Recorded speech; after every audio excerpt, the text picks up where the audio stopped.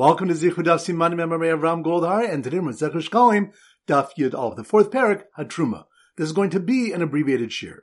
So the three topics we're going to focus on. Number one, the Mishnah on Daf Yud Amud Beis taught the opinion of Abba Shaul that the Kohanim Gedolim built the ramp to transport the paraduma using their own money. Rabbi Chanina said, Shechasis Gedol Haisib B'nei Kohanim Gedolim.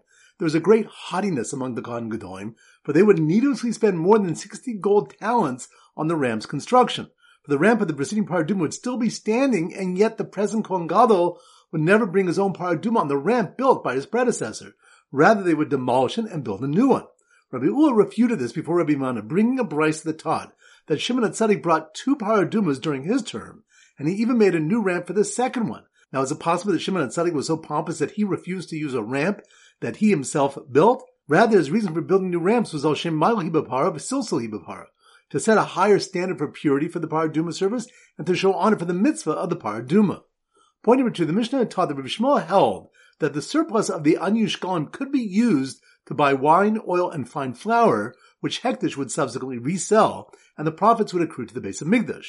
Rabbi Akiva disagreed, as he said, that one may not profit with that which belongs to Hektish or from funds collected for the poor. The Tikkun Chadin explains that in the case where the investment failed, there would be a loss to Hektish. The Gemara on this clarifies that even Rabbi Akiva agrees that if one stipulates that any losses would accrue to him and any profits would accrue to Hektish, then doing business with Hektish funds is permitted.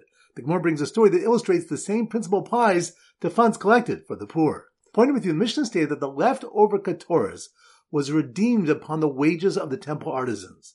Now the Gemara asks, based on the fact that the money used to pay the artisans itself was Hektish, but if so, does it not come out that Hektish was deconsecrated upon another Hektish object?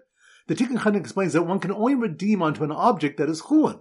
Rabbi Shimon bar Bizna answered that the temple trustee brings the Hektish money for the artisans and redeems the money upon the structure that they built. Since newly built temple structures are generally constructed from chulin, the structure serves to redeem the money. He then brings the leftover katoris and redeems it upon the money, and they give the newly redeemed katoris to the artisans as their wages. Because the money of the artisans was redeemed before it was used to redeem the katoris, it's not a case of Hektish being mischalel al Hektish. So once again, the 3 points are: number 1, the Mishnah on Daf Yud Amud Beis taught the opinion of Abba Shaul that the Kohanim Gedolim built the ramp to transport the paraduma using their own money. Rabbi Chanina said, Shechatzis Gedol Haisib B'nei Kohanim Gedolim. There was a great haughtiness among the Kohanim Gedolim, for they would needlessly spend more than 60 gold talents on the ramp's construction. For the ramp of the preceding paraduma would still be standing, and yet the present Kohen Gadol would never bring his own paraduma on the ramp built by his predecessor. Rather, they would demolish it and build a new one. Rabbi Ula refuted this before Rabbi Mana, bringing a brayso that taught that Shimon HaTzadik brought 2 paradumas during his term, and he even made a new ramp for the second one. Now, is it possible that Shimon HaTzadik was so pompous that he refused to use a ramp that he himself built? Rather, his reason for building new ramps was al shem ma'il hibapara v'silsil hibapara, to set a higher standard for purity for the paraduma service and to show honor for the mitzvah of the paraduma. Point number 2, the Mishnah had taught that Rabbi Shmuel held that the surplus of the unused shekalim could be used to buy wine, oil, and fine flour, which Hektish would subsequently resell, and the profits would accrue to the base of Migdash. Rabbi Akiva disagreed, as he held ein mistakvim mishal Hektish va'af mishal anim, that one may not profit with that which belongs to Hektish or from funds collected from the poor. The Tikkun Chadin explains that in the case where the investment failed, there would be a loss to Hektish. The Gemara on this clarifies that even Rabbi Akiva agrees that if one stipulates that any losses would accrue to him and any profits would accrue to Hektish, then doing business with Hektish funds is permitted. The Gemara brings a story that illustrates that the same principle applies to funds collected for the poor. On point number 3, the Mishnah stated that the leftover katoris was redeemed upon the wages of the temple artisans. Now the Gemara asked, based on the fact the money used to pay the artisans itself was Hektish, but if so, does it not come out that Hektish was deconsecrated upon another Hektish object? The Tikkun Chadin explains that one can only redeem onto an object that is chulin. Rabbi Shimon bar Bizna answered that the temple trustee brings the Hektish money for the artisans and redeems the money upon the structure that they built. Since newly built temple structures are generally constructed from chulin, the structure serves to redeem the money. He then brings the leftover katoris and redeems it upon the money, and then they give the newly redeemed katoris to the artisans as their wages. Because the money of the artisans was redeemed before it was used to redeem the katoris, it's not a case of Hektish mischalel ala Hektish. Alright, so now we go to Simmer Daf Yud Aleph, and our standard simon is stars, based on the 11 stars in Yosef's dream. Sometimes we use gold stars in the simon. So here goes. The fancy new Para Aduma bridge covered in gold stars and next to the Gold Star marketplace where Kohanim sold wine, oil, and flour always for a profit was built by temple artisans who used chulin materials and were paid with leftover deconsecrated ketores. Once again in slow motion. The fancy new Para Aduma bridge covered in gold stars. Gold stars? That must be more on Daf Yud Aleph. The fancy new Para Aduma bridge covered in gold stars, which reminds the Mishnah Daf Yud Amud Beis taught the opinion of Abba Shul that the Kohanim Gedolim built the ramp to transport the Para Aduma using their own money. Rav Chanina said, Shechatzis Gadol Haisiv B'nei Kohanim Gedolim, there was a great haughtiness among the Kohanim Gedolim, for they would needlessly spend more than 60 gold talents on the ramp's construction.